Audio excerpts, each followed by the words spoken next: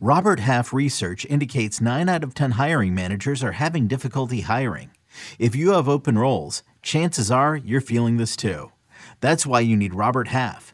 Our specialized recruiting professionals engage with our proprietary AI to connect businesses of all sizes with highly skilled talent in finance and accounting, technology, marketing and creative, legal, and administrative and customer support. At Robert Half, we know talent. Visit roberthalf.com today. Let's talk about hitters to add and trade for next on Fantasy Baseball Today in 5. Welcome into FBT in 5. As always, make sure to follow and stream us on Spotify. Today is Wednesday, May 18th. I am Frank Stanfield, joined by Scott White. And the hitters we're looking to add actually come from the surprising Arizona Diamondbacks, who are having a pretty good year thus far. Christian Walker added 3 more hits on Tuesday, 2 home runs over the course of their doubleheader. He is batting over 300 with 5 home runs in the month of May, 27% rostered. Scott, where are you looking to add Christian Walker, if anywhere? You can make a case to add him anywhere you need help offensively, because he has made high-quality contact all year long. Even before he got hot, he was, the exit velocity was high, the hard hit rate was high, showing signs potentially of doing damage like he did in 2019.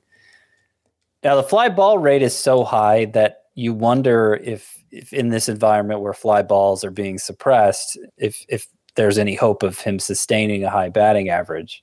I'm not saying it's a sure thing here with Christian Walker, but the underlying numbers are good enough, and he seems to be heating up. So add him as a hot hand play and see where it goes. I'm fine with that.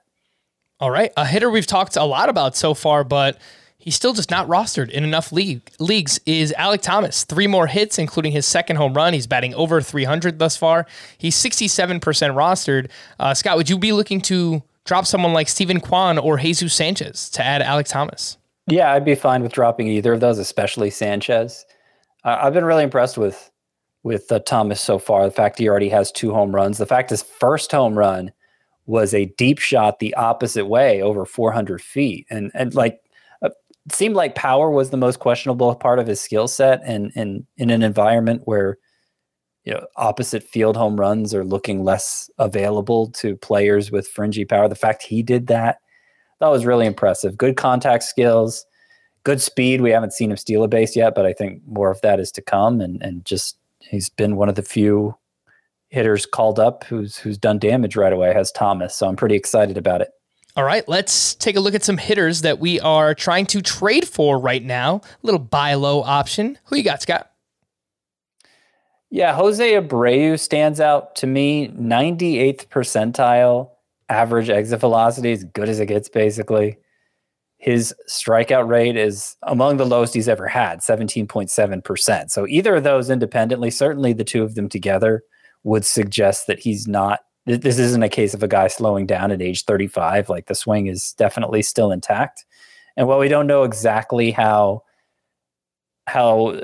quality of contact numbers are going to play in this new environment, you're averaging 94 miles per hour in terms of exit velocity. You're going to be better than a 211 hitter with a 328 slugging percentage. Like, that just, no matter the environment, that just doesn't add up. So Jose Abreu seems like a clear-cut buy low case to me. And Jose Abreu is someone that typically gets better as the weather heats up throughout the season. Every month, his batting average increases throughout the course of the year. And then we get to September and it falls off a little bit. But I think so does the temperature. Yeah, I think better days are coming for Jose Abreu, and better days for Anthony Rendon as well. He hit his 5th home run on Tuesday. He's batting just .230. The strikeout rate is up a little bit this year, but he's still hitting the ball hard. 91.6 mile per hour average exit velocity represents a career high for Anthony Rendon.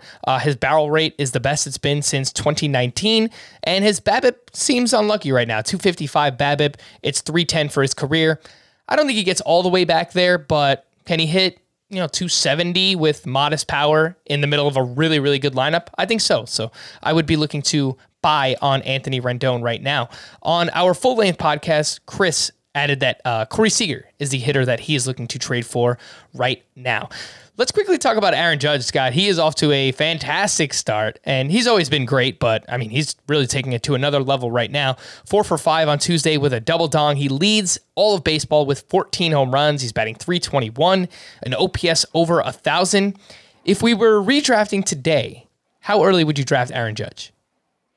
So obviously he's performed like a first rounder so far, and he's been a first rounder in the past coming off of his rookie season where he hit over 50 home runs.